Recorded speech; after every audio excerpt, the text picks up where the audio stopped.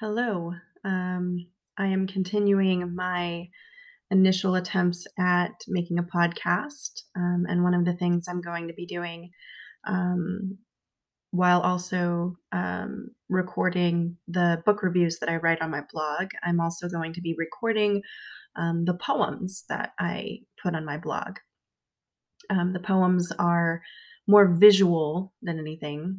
It's usually text overlaid on some kind of uh, picture or background. So I started the poetry on Instagram last year and was really excited by it. And I didn't know how long it would last, and it ended up lasting the whole year. So then I started posting these poems to my blog. And now I'm going to be recording them in podcast episodes. Um, One of the things I also want to do with these is beyond just reading the poems, I'd like to talk a little bit about the poems and about the process of writing these poems. So I'm going to read the poem first and then I'll dive in. So this very first poem is called Those Who Came Before. I am not the first to doubt the marriage road. I am not the first to pack a bag and hide it in the closet for a day when I feel the steps fill my legs. I am not the first whose head and heart ache with indecision. So why do these things only make me grieve harder? So one of my goals when I started my MFA program was to do more writing, and obviously, but one of the things I really wanted to do was explore poetry. I started the MFA as a prose track student, but I wanted to give myself an opportunity to expand my poetry skills.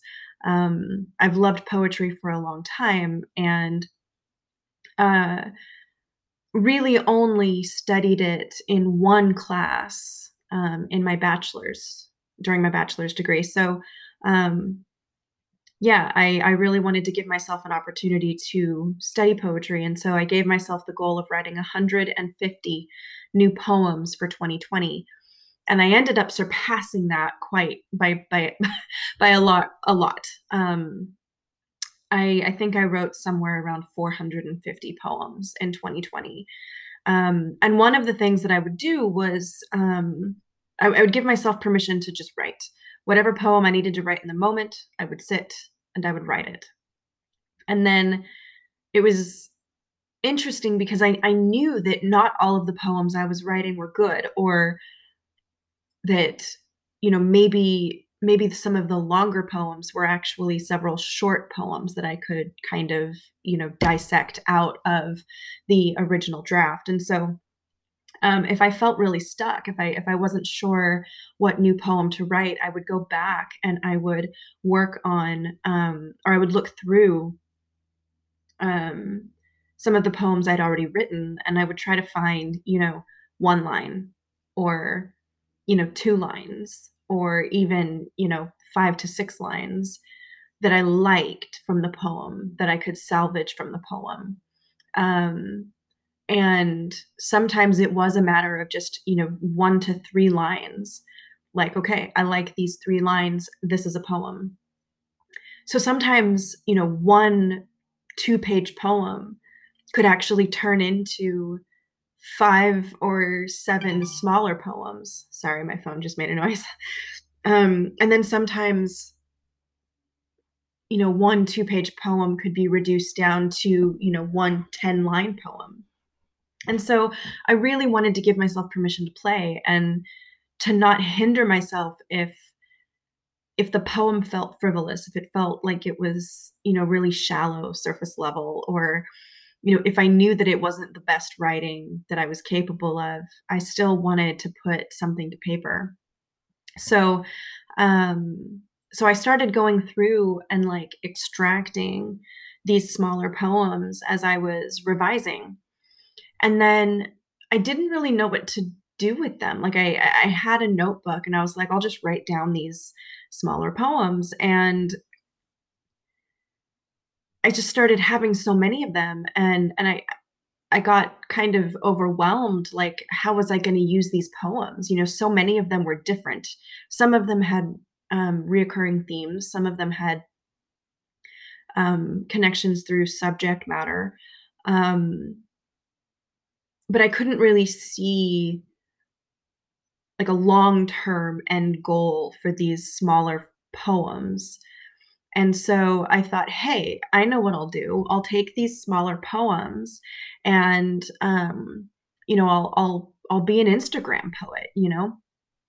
And it started out as an experiment. I genuinely didn't think that it would go for long. I thought that I'd be too busy or that, you know,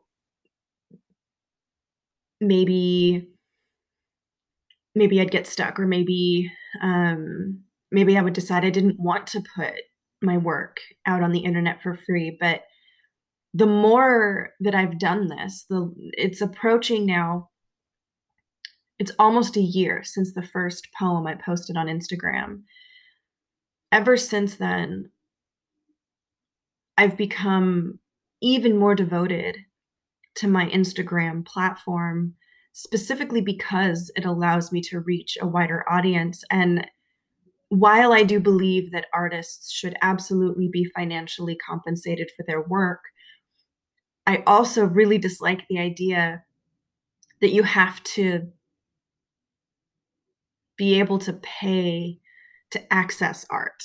And so, one of the things that I've really tried to do is kind of expand my audience by using more than one platform to distribute my work.